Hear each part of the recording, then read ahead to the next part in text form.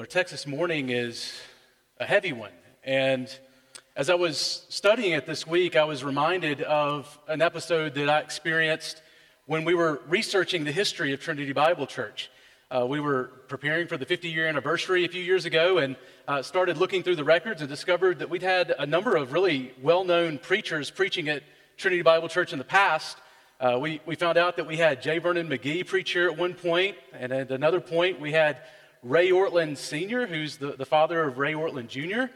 But another name caught my attention, a name, Roy Clemens, that many of you probably are not really familiar with. But for me, it really stuck out to me because he was a guy who had mentored the pastor who mentored me and a number of other spiritual heroes of mine. But the sight of his name actually wasn't a sight that caused me to get excited because he had been here, but it reminded me of a moment when I had been an intern a decade before. It was then that my then pastor told me about how this man who had mentored him had been thought to be probably the next John Stott. He was super gifted in both writing and preaching. People were following his career. He was raising up young men for ministry. And in the middle of it, he decided that he was going to leave his wife and family and church to live a life of homosexuality.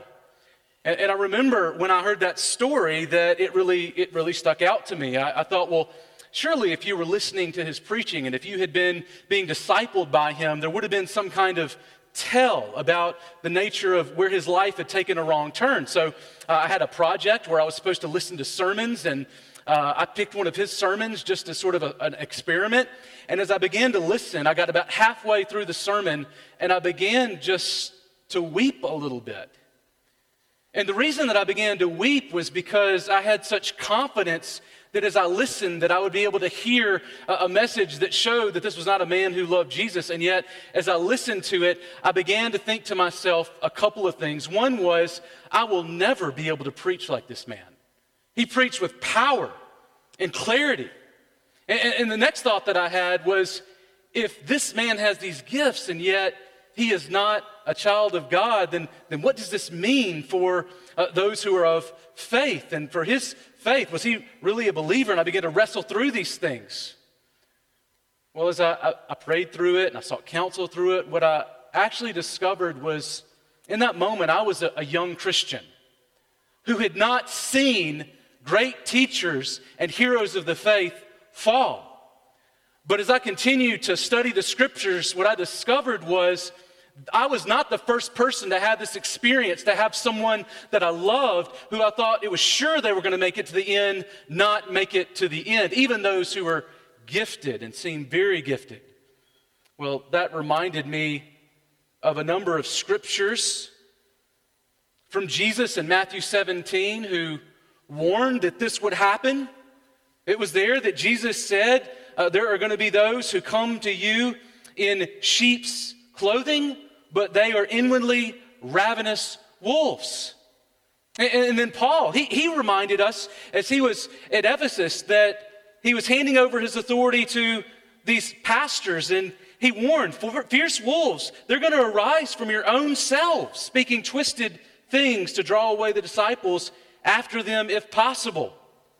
Now we're jumping back into our Remember This series in 2 Peter 1:3, where Peter adds his warning about false teachers that would come. Now, if you're just joining us, let me catch you up to speed as far as what's been going on in 2 Peter so far.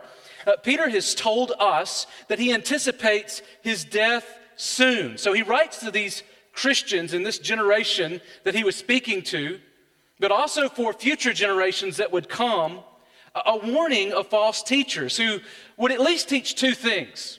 One is that Jesus isn't coming back. And second, which is related to it, that it therefore does not matter how you live. Now, Jude writes against an outsider that had infiltrated the church with bad teaching, but the scary reality that Peter describes is that false teachers would spring up from within them. Now, members of the church would begin to deny the very teachings of Jesus Christ. Now, Peter has begun by arguing that Christians have been united by faith to the morally excellent Christ in verses 3 to 5. And then he talks about how that Christ is morally, progressively sanctifying them or transforming them so that they look more and more like Jesus morally. And then in verses 16 to 19, just before this verse, Peter argued that the Old Testament prophets were carried along by the Holy Spirit to declare that God's Messiah, he would return to judge the nations, a really important impetus for living a godly life. Well, that's truth from the God of truth. The truth that Jesus Christ, the Messiah, is coming to judge the living and the dead. Are you with me? That is truth from the prophets and from the apostles. That's truth with a capital T. That's the kind of truth that edits any other truth that you hear taught. One day, we will all give an account before God for our lives. He is the eternal, transcendent creator of the universe, who when he speaks with the same voice that he spoke all of creation, seen and unseen, into existence, that voice carries unparalleled and unrivaled authority. That's what Peter wants us to know. But as he speaks, we find that this God of truth speaks truth. And yet, as we see this morning, rivals will arise in the church claiming to follow Jesus, the true Jesus, and yet denying God's truth and claiming to teach a more authoritative version of truth, maybe an updated, revised truth that meets a modern era.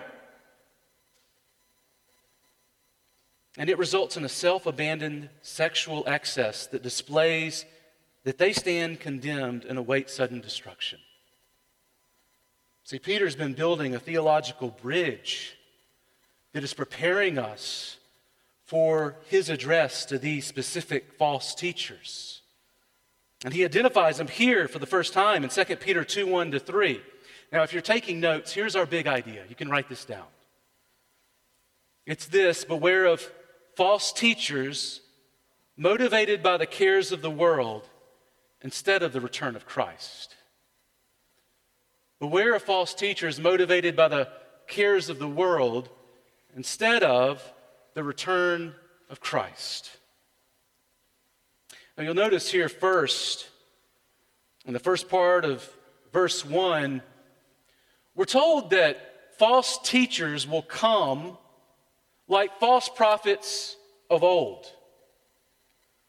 False teachers that look like the false prophets of old, they're coming.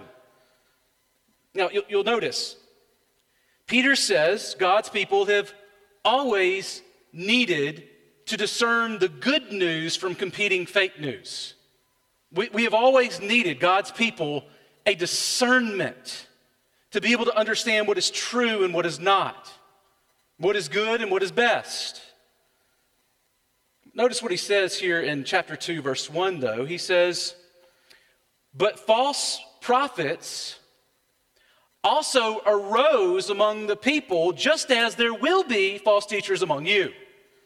Now, false and true prophets coexisted in the past. We see that here. We see that in the Old Testament. In fact, Old Testament believers often heard from false prophets, even as they were hearing from the true prophets carried along by the Holy Spirit. Now, there are too many examples of this to cite, but just consider Deuteronomy 13. Deuteronomy 13, 1-5 says this: "If a prophet or a dreamer of dreams arises among you and gives you a sign or a wonder, and the sign or wonder that he tells you comes to pass, and if he says, 'Let us go after other gods which you have not known, and let us serve them,' you shall not listen to the words of that prophet or that dreamer of dreams. For the Lord your God is testing you." And you hear that? The Lord your God is testing you to know whether you love the Lord your God with all your heart and all your soul. You shall walk after the Lord your God and fear him and keep his commandments and obey his voice, and you shall serve him and hold fast to him. But that prophet or that dreamer of dreams shall be put to death. Now he goes on to remind them that he redeemed them out of slavery in Egypt to a new way of life. And yet here we are. God's prophet is warning of false prophets already as soon as he has redeemed them out of Egypt. I mean, they've barely gotten out of Egypt, and they already have to be reminded, don't listen to those who claim that I have said false things, or that are coming with a word that isn't in accordance with my word. And God tests his people. He tests their love for him and whether or not they will listen to false prophets who are to be put to death. Now just imagine a prophet coming in the context of Deuteronomy and saying something of the effect of, hey guys, we just heard what God said. Here's my thought. God just wants you to be happy. So you do you. And we're good. Who's first? Well, you might say that sounds ridiculous. I mean, God has just spoken. They've seen the miracles. They saw what he did to the Pharaoh, right? And yet, we know that again and again, this was replayed in the history of Israel. They quickly forgot the God who delivered them. They quickly forgot his authority and his power, his love for them, his goodness to them. Some people image Jesus of the New Testament as being altogether different from the God of the Old Testament. It's almost like Jesus heard that the God of the Old Testament was really getting some bad PR, so he came along to say, hey, let me tell you, God's not really that bad. I'm the guy who's come to tell you about grace. You forgot about grace. Grace is a big deal. Don't think about judgment. Don't look at judgment. Just look at grace. But notice how Peter, the apostle who walked and talked with Jesus face to face, puts false teachers of his day in a similar category of the prophets of old, saying, just as there will be false teachers among you. See, false teachers do and will exist. That's what Peter wants us to see. See, Peter's shifting here to the future tense, and I think this is interesting, and it is a little difficult to understand. Why is Peter speaking of this as a future reality? Does it mean that this isn't something that's happening in the moment that he's writing this? Well, some take it to mean that he's not speaking to a contemporary situation, but something that is coming entirely in the future. I think there's a good argument for that. But later in chapter 2, notice he shifts to present tense again. So I think that Tom Schreiner is likely right when he says this future tense is really Peter alluding to the prophecies that were uttered in the early church, like Deuteronomy 13 that we just read, or Matthew 24:11, where Jesus himself says many prophets will arise and lead many astray. See, I take Peter's shift from false prophets to false teachers here to speak to his specific situation of false teachers who may have even denied that anyone has ever been carried along by the Holy Spirit to deliver divinely authoritative truth. They are editing God's word.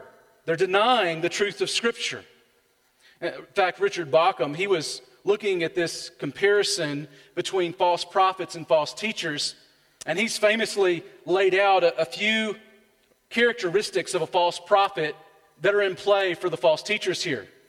He says false prophets, they lack divine authority. They promise the people peace when God threatens judgment, and they will certainly be judged by God. And that third one we find is actually escalated, not just from physical death, but to eschatological death in our text this morning. See, Peter's false teachers, they fit the autopsy of the false prophets of the past.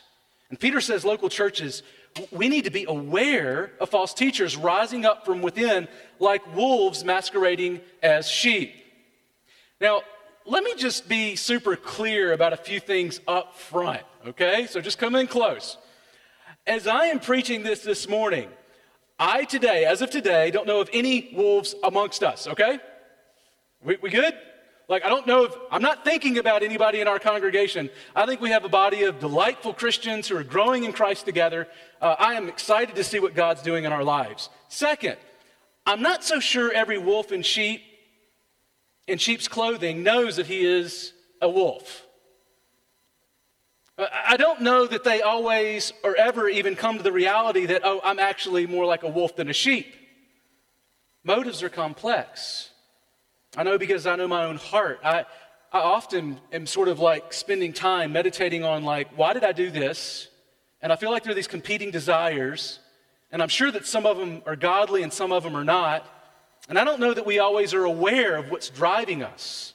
See, the cares of the world, like money and sex, can gradually and imperceptibly hijack one's beliefs and reveal whether or not they evidence a Holy Spirit-empowered love for God and others. Sometimes that takes time. And a membership in a local church is a great instrument to help somebody who thought they were a Christian who are not discover that they're a Christian. Third, God's people have always needed to discern the good news of the God who delivers from competing fake newses. That's always been something that Christians and God's people have needed to do. You need to be discerning. You need to grow in your discernment, your ability to decide and determine between right and wrong. And catch this. If you get really good at understanding what is right and wrong according to the scriptures, that's when life begins, because then you need to start discerning between what is good and best. Does that make sense? Like, that's where it really gets hard. How can I make the best decision to the glory of God? Like, hopefully you're not sitting at home at nights and thinking to yourself, I don't know whether or not I should make an idol. The answer is no. Fourth, Trinity Bible Church. I hope that we understand that it's so important that we as a church are discerning what is right and wrong. In fact, that's one thing that pastors are a gift of the church for. It's that we help vet things that are not healthy.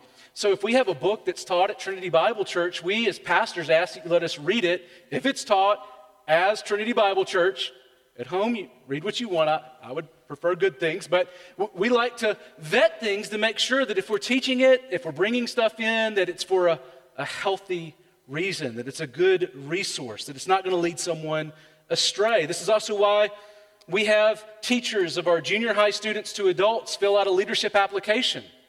It's because we believe James 3:1 is really clear. Teachers are held to a higher level of accountability, and so we want to help teachers make sure they're where they need to be able to teach others. It's good for you and your hearers to do this. But fourth, I would like for us as a church, application-wise, to delight in truth more than we delight in exposing wrongs. That does not mean that we are not bold for the truth, but it means that our delight is not in exposing the errors of others, but in the truth of who Jesus Christ is and what God has revealed to us. That should be the thing that we delight in. It is a powerful thing for non-Christians and younger immature Christians to see mature Christians delighting in the glories of Christ. We need to be a church that loves to glory in what has been revealed to us about the nature of Jesus. There is none like him. And all I mean by this is that we should celebrate the glorious truths of Scripture and yet at the same time be gentle and patient with others as they learn. You know, I long for us to be a church where those who are young in the faith can come and drink without fear of drowning, and those mature in the faith can dive in without fear of hitting the bottom. We want to hit that balance. And fifth, let's not forget here, very important transition, that the false teachers here are not teaching low-grade error. Okay, 2 Peter is not talking about low-grade, I missed an exegetical point. They're teaching what he calls destructive heresies. Do you see that? Look in this verse, as you continue down in verse 1, these false teachers teach destructive heresies. Now he describes them, these people, as those who will secretly bring in destructive heresies, even denying the master who bought them, bringing upon themselves swift destruction. Now, the translators seem to have added secretly to the describing of bringing in of destructive heresies to sort of clarify the bad intentions of those smuggling in this false teaching. That's why they use the word heresy here. That's what it means, bad teaching. Now, churches that love truth can sometimes become a little bit like heresy hunters. You know what I'm talking about? Heresy hunters, the folks that created a cancel culture before cancel culture was cool, like that began in the church. People like, oh, bad theology, we're done with you, right? But part of Christian maturity means that we need to recognize that not all doctrinal errors carry the same weight. Now, I'm saying this carefully. That does not mean that all doctrine isn't important. That's not what I'm saying. But it does mean that not all doctrine carries the same weight. Not all doctrines are as clear as other doctrines. You know, sometimes as I think about my history of getting excited about theology, sometimes I find that my emotions get the best of me. And I often think about my past when I was a younger Christian. Sometimes I'm thinking about like a few months ago, but where I got too hot too quick about a theological topic, and people thought that I was talking about heresy when I was really just excited about a doctrine, and I didn't communicate like what the difference was about the kind of heat I was bringing. Does that make sense? And that makes me sad.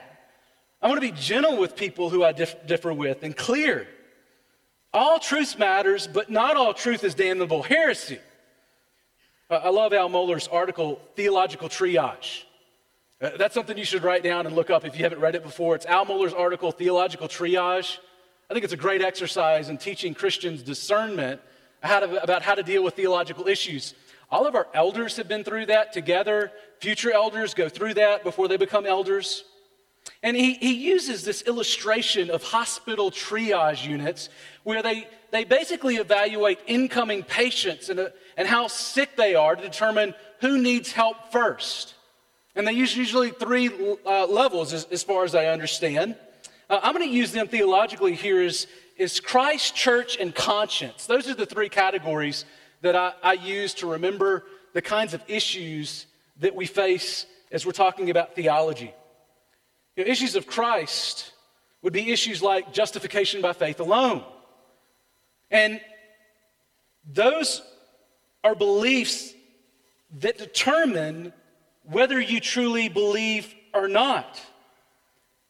But they can be, they are doctrines that mean that you might not truly be a believer if you don't affirm those things. There's some things where people of faith that you must believe to be part of the church. But not all issues are that way. There's a second category, issues of the church. And these are issues between believers on issues like whether or not you baptize believers and their children or believers, professing believers.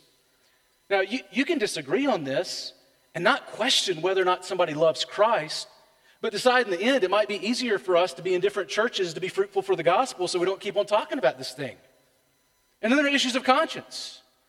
Now, these are issues like whether or not Jesus will establish a literal 1,000-year reign or not. And if so, whether or not he will rapture the church or not. And some of you are like, I don't even know what you're talking about. That's fine. Just know this, Jesus is coming back. But we have three issues there. Issues of the church, issues of Christ, issues of the church, and issues of the conscience. See, we can happily live in unity here at Trinity and disagree on issues like issues of conscience, unless you treat it as a first-tier issue, right? You know what I'm talking about? But here's the question. How serious of an issue is Peter speaking of here? Well, he says this is an issue of Christ. Now, how do I know? Did you catch that he repeats this word destruction twice? That word for destruction is actually a word that speaks of the eschatological judgment, that last day judgment that is coming when Jesus returns to judge the nations, to judge the living and the dead for their lives. It's a day where those who are unrepentant sinners face the eternal wrath of God. And the doctrinal error here, he says, is a first-tier issue. And notice how he describes it. He says they even are denying the master who bought them, bringing upon themselves swift destruction. Now, that word for master that they are denying, it's a unique word that often it speaks of God's authority over the lives of his people. But interestingly, here and in Jude 4, this term master is applied to Jesus as the master who bought or redeemed them with his blood. So just as God redeemed Israel out of physical slavery to Egypt, Jesus has redeemed his church out of spiritual slavery to sin, death, and the devil. Now catch this. If you believe that Jesus Christ died on the cross for you, that means that you are his. Did you catch that? If you believe that Jesus died on the cross for you, and you've turned from living for your sin to living for Christ, that means you are Christ's. We are slaves of Christ. That's what Peter and Paul and others say. We live for Christ's will above our own and our ethical lives. In other words, if we are Christ, it means that our will is to do his will above our will. Now, there is a popular free grace theology, especially in the Phoenix area, and it claims that we can have Jesus as a Savior, but not necessarily need him as a Lord. Now, Peter would say, I think the porch lights are on, but nobody's home. Like, that makes no sense to me. See, if Jesus is your Savior and Redeemer, Peter would say, he is the Lord of your ethical life, the decisions you make, the way that you live. And if you've been justified in Christ, then he is progressively sanctifying you, making you more in the image of Christ day by day. We believe that Jesus came to deliver us from sin and sinful desires, and that his will for our lives, catch this, it is better than our own desires. Are you hearing me? Jesus' desire for you is better than your desire for yourself. And when you follow Christ, you are saying, Jesus, I trust you over every earthly authority, including me, including my wants. See, Jesus' will edits our desires, not the other way around. You've all heard probably many times someone say, I'm going to do this. I'm going to leave my husband because Jesus wants me to what? Be happy. I'm going to leave my family because Jesus wants me to be happy. I think it's okay if I took a little extra money at work because Jesus wants me to be happy, and we have grace and all. But hear this, the gospel calls us to trust our lives with Jesus as both our Savior and our Lord. There's not a plan B. False teachers of Peter's day, they edited the voice of Jesus. That's what Peter's really concerned about. They have changed Jesus' words. They've changed the words of the apostles. They've changed the words of his prophets so that it was indistinguishable, this new version, from their own sinful desires. They made a God out that looked like them. And that God can't save you. See, they taught that Jesus was not coming back so they could live how they wanted. And Peter calls this damnable heresy. Now, you might read this and say, you know, if these false teachers came from among the members of the local churches and they faced God's wrath, did they lose their salvation? Is that what Peter's talking about here? And if so, how can we put this together with what Paul says in Romans 8, that there is nothing in heaven and earth, things seen or unseen, that can separate us from the love of God? Well, I understand Peter here to use phenomenological language. It's a term that I found in Schreiner's commentary.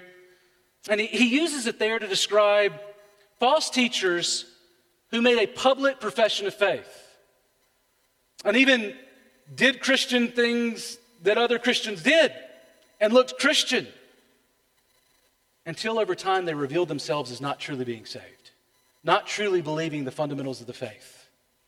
It reminds me a lot of 1 John 2:19, where John speaks of those who went out from us, and he explains, but they were not of us. For if they had been of us, they would have continued with us, but they went out, that it might become plain that they are not of us. Now, here's the irony to this text. They deny the return of Jesus to judge the living and the dead, and yet Jesus is coming for them. It doesn't cause him to hesitate or pause, even though they think that he is slumbering and taking his time. They're not ready for the return of Jesus because they're not believing in and teaching the return of Jesus. But notice third, many follow their way and cause the way to be blasphemed. See this in verse 2. Take note. False teaching will not only prove to be destructive on the last day. We find here that false teaching is destroying things in the present day context. That's what Peter wants us to see. It's going to lead to ungodly lives of those who follow them and a blaspheming of the way of truth from the outside. Notice he says, and many will follow their sensuality, and because of them, the way of truth will be blasphemed. Now, this word for follow, it's an interesting word. It speaks of walking on a path or a route, and he is describing the way these false teachers are teaching in a couple of ways. First, he says they're popular. Many will follow them. In other words, you might think that, hey, this book is on the front sort of display of a Christian bookstore, so it must be okay. We don't have Christian bookstores anymore, but you know what I'm talking about. Because it's popular. Popular doesn't mean true. And the immediate result, notice, is sensuality, which Galatians 5, it calls that a work of the flesh, not a fruit of the Spirit. And the word here for sensuality, it speaks of a kind of self-abandonment. You are casting off self-restraint. You don't have self-control, and specifically within the context of sexual ethics. In fact, you'll notice that because of their self-abandoned sexual sin, the way of truth will be blasphemed. What does it mean for the way of truth to be blasphemed? I think Romans 2:24 is here.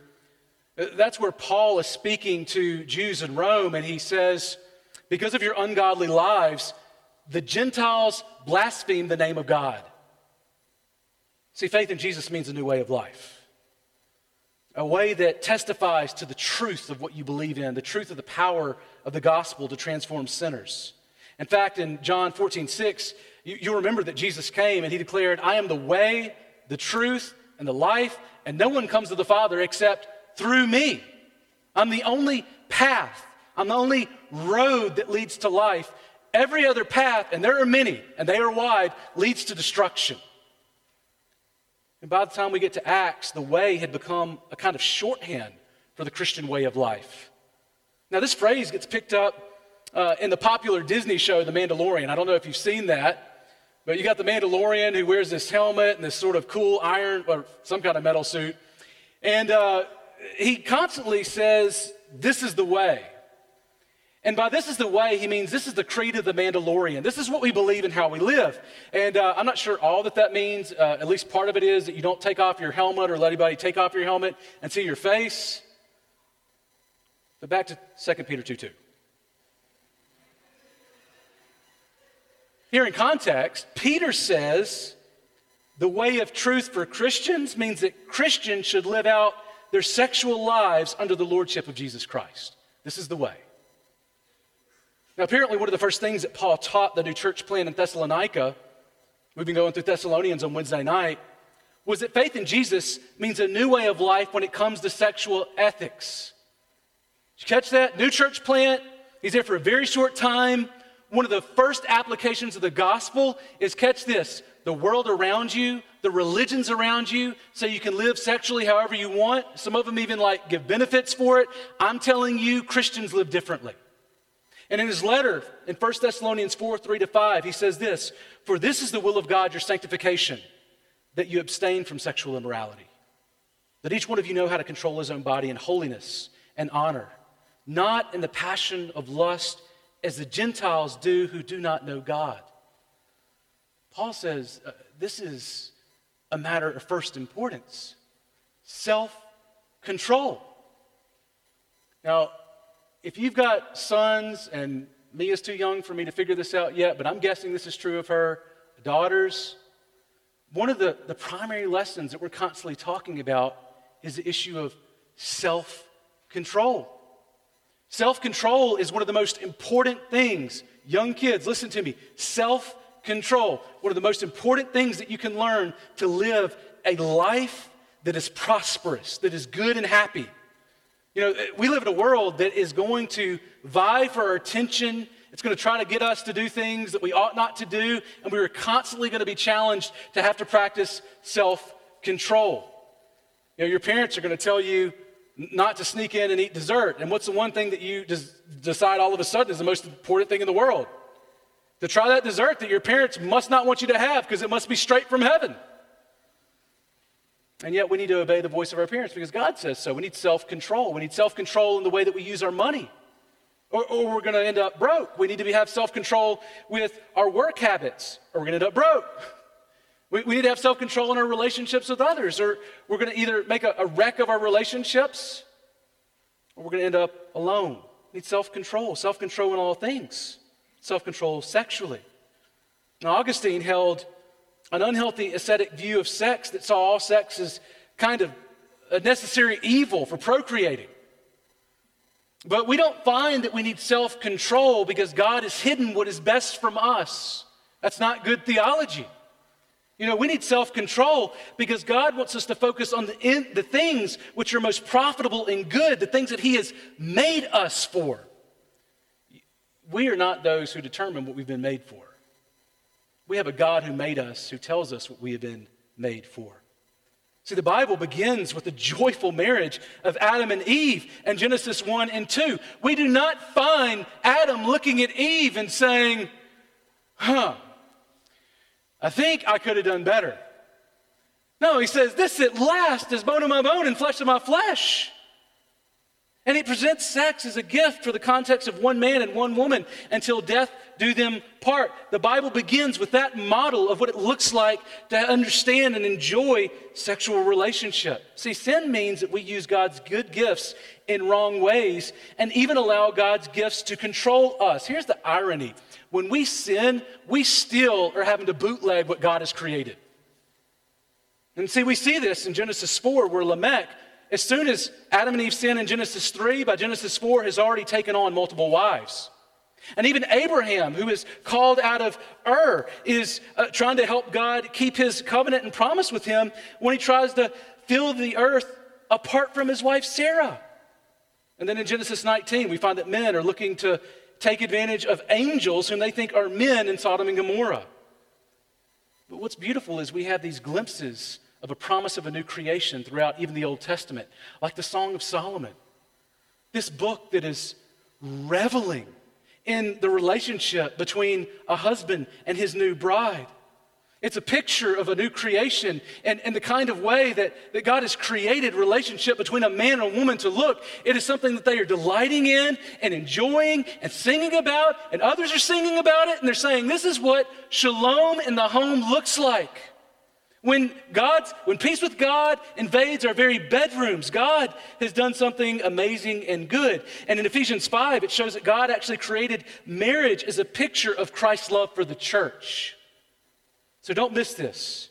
Christianity says that God created us for a purpose, and sex is part of His good design. It's not something that we evolved into or invented ourselves. This is not something that we all of a sudden found out was amazing and decided to explore it because, God didn't know. See, any deviation from one man married to one woman until death do them part is sin. And only holiness can lead to true happiness. See, sex is not for unmarried people. It's not for people of the same sex or for one man and multiple women or vice versa. It's not to be watched by others on a screen or to be taken and involved with animals or any other deviation from the norm. That's the Bible. But don't miss this. We live in a culture that says your sexual identity is something that you choose or create for yourself, and it's part of who you are. In fact, in The Rise and Triumph of the Modern Self by Carl Trueman, I know I've quoted that book a lot. I will continue to do that probably for many years. But he shows there how our culture has wholesale bought into the idea that the church and the family are actually oppressive structures. Are you hearing me? That's the doctrine of the world.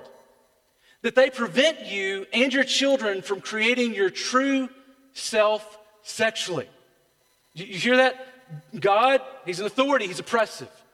Your parents, they're an authority, they're oppressive. Let me just say this. My wife works in foster care homes. That's not freedom. It's not freedom not to have parents who love their children and care for their children. That's brokenness. That's a world that's not working. And that's the doctrine of the age that we live in. In fact, guys of the past like Wilhelm Reich led us into this philosophical revolution. In fact, he argued in his book, Sexual Revolution, that we need to teach children about sexual freedom at a young age. We need to teach them about what gender options they have, about sexuality. This is sort of the fruit of his teaching, so that they are not indoctrinated by churches and families. We just need to be aware that this age is teaching us something about the nature of what meaningful relationship looks like, and it is breaking down the good things that God has created. But don't miss this. The world tells you to live for today because there's no promise of tomorrow. But only the Bible promises life after death. The philosophy that has influenced everything from songs by Ariana Grande to the Supreme Court justices, like it does not have a vision of Jesus coming back and giving an answer. But the church does. And that means that every day needs to be lived in light of the theological reality of the return of Jesus Christ. We need to think rightly about his return, or we will drift into believing we can live how we want. So, false beliefs we need to avoid, thinking about Jesus coming back. That Jesus grades on a curve. See, Jesus brings perfect justice. He doesn't grade on a curve.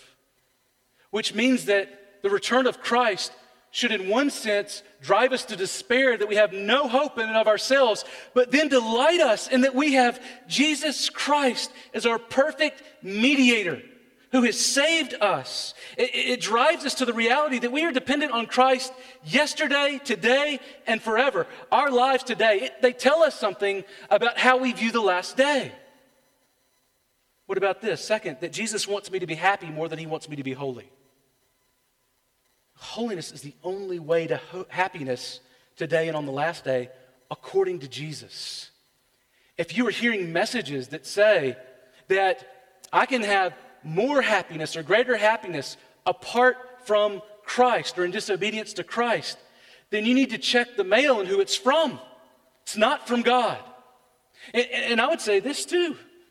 If those messages are coming from your own outbox, you need to check them. Third, God made me this way. Well, that denies the doctrine of sin. That denies our neediness to be sanctified, to be changed, that we're not already what we ought to be. We are not yet what we shall be and shall not be that until we see Christ face to face. Or what about this? I have plenty of time to change my life. See, that denies Jesus' promise to arrive when you are least suspecting, suddenly, swiftly. Are you ready? Can't tell you how many people I've spent time with, and I've seen who seemed like they were in a good trajectory, and unsuspectingly, teenagers walking across the street hit by cars. And all of us just thinking, I wish I would have told them more of Christ and called them to Christ. Don't be that person. Pursue Christ today if you don't know Christ. Or what about this? Jesus is trying to keep me from being happy. It's like Jesus has given me a straitjacket with all of these expectations for how I should live my life that are constantly rubbing against my desires. But Jesus is the only one who came to give and not take. Hear me. Jesus is the only one who is truly and fully come only to give to you, not needing anything from you, never taking anything from you. He is the only one like that. All of us have a mixture of sinful motives. He came purely and wholeheartedly to save and redeem you, to give you an inheritance that is unfading, to give you a future where there was no hope. There is none like Jesus. He is the last person in the world that we should ever doubt. But notice the false teachers are different than Jesus. Because fourth, these false teachers have money on the mind today and face destruction on the last day. See, these false teachers are self-interested. They are self-seeking in verse 3. Now, look there with me again. It says, and in their greed, they will exploit you with false words. Their condemnation from long ago is not idle, and their destruction is not asleep. Greed drives them. A desire for money is highlighted. Now, when I think about the cares of the world that Jesus warns will take that word that seems to be firmly rooted away. I think that money and sex are two of the primary concerns of this world. That true prophets are inspired by God to speak God's word regardless the cost. True teachers seek to expose that God has said rather than using God to prop up their own agenda. But catch this, they don't just want money, they want to take your money. Do you see it? It's not just that they want to be rich, they want to exploit you. They aren't looking simply to have more, but to have yours. And you'll remember that Jesus taught that it's more blessed to give than receive, but these false teachers teach that it's more blessed to receive than give. Now, Peter depicts these false teachers in a way that resembles the bad shepherds of Israel who beat and eat sheep for personal gain rather than protecting and feeding them. Now, their eyes, these false teachers, they are on the treasures of this world rather than the treasures that have been laid up into heaven. So catch this. I'm guessing they claim that things have been bumping along as usual since the beginning of time. We find this later in 2 Peter. Seems like everything's just been kind of running sort of on automation, cyclically. It's just going to keep on going and going. And Jesus must have fallen asleep because he has not returned yet. The apostles taught Jesus would return on the last day to judge all of humanity for how they lived, including their sexual lives. And maybe they grew weary in their well-doing. Maybe it was a pagan culture around them that mocked their sexual ethics of Christianity and caused them to want to shift slowly. Maybe their own sinful appetites exhausted them. Maybe they discovered that sex sells to the masses. We don't know why, but they shifted in what they believed and what they taught. But be sure of this. They denied the gospel that centers on God sending his eternal Son to deliver humanity from bondage to both sin and sinful desire. Death and eternal destruction.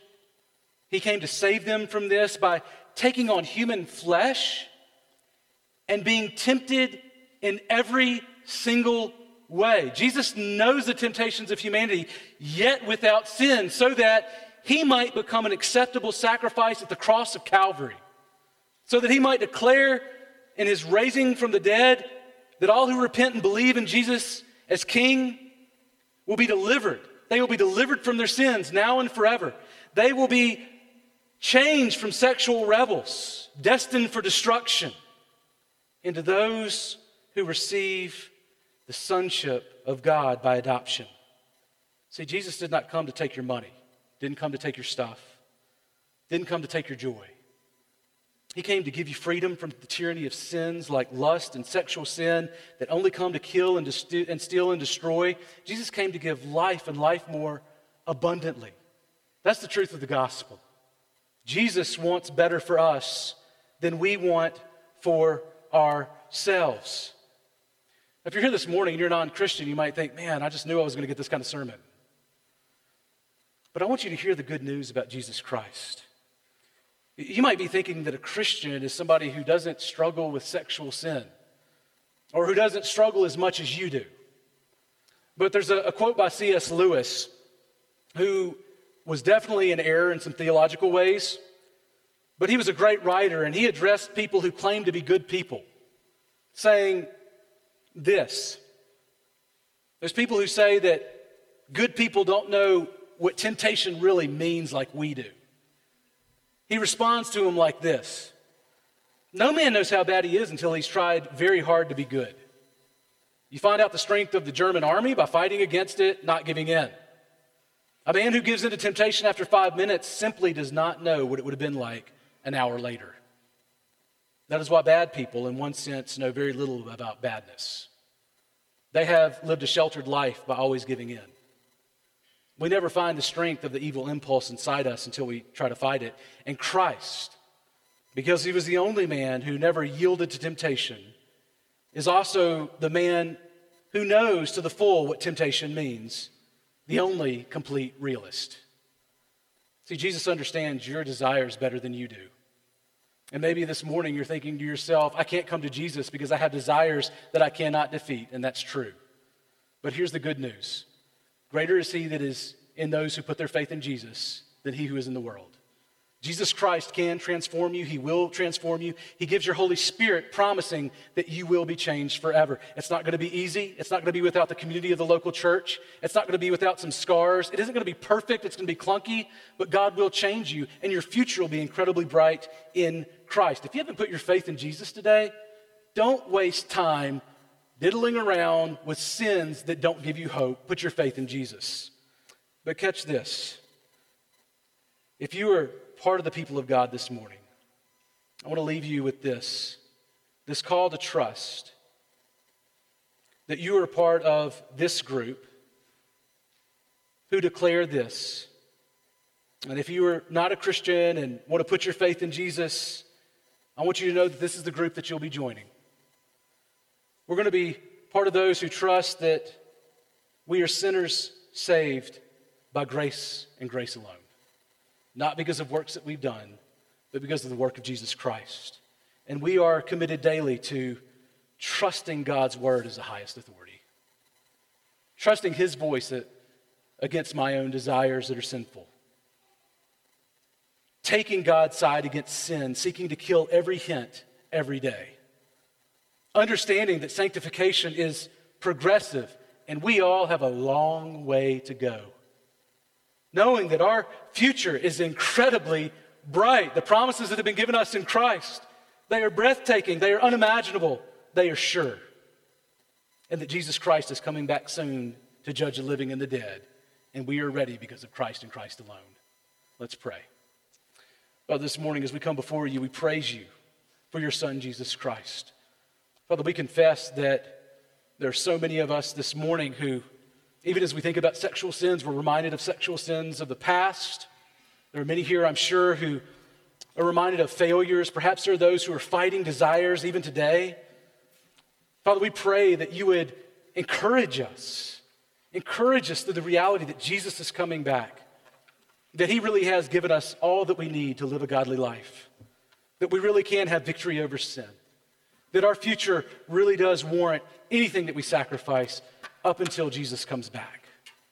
Lord, help us to be a people who are holy and happy for the glory of your name. And it's your great name that we do pray. Amen.